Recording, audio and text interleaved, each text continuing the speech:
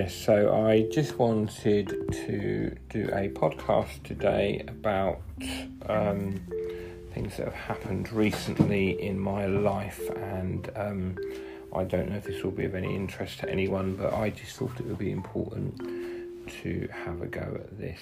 So I'm just doing a test podcast to make sure that this is all working, and also to just give context to what I want to talk about. So in about a month ago, maybe a bit longer than that now, I had a time at my friend's house where God was really dealing with my pride, and I thought I was saved. Well, I am saved. I was saved, and I am saved, but my pride had been for years stopping me being a good parent, and also being a good Christian witness. I had temper issues, and I still have them to some degree, but nowhere near as much as I did before.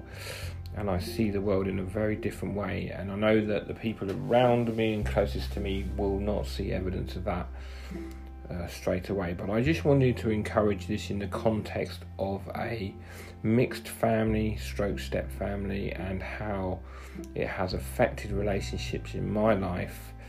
And I just wanted to encourage other people who are in family situations. Most of my podcasts, I think, are going to be about how to be a good stepfather, step parent, mixed family parent, but in a biblical context, and how to do it through God's help, because for many years I have failed at this, and I just felt that I wanted to do a podcast about this.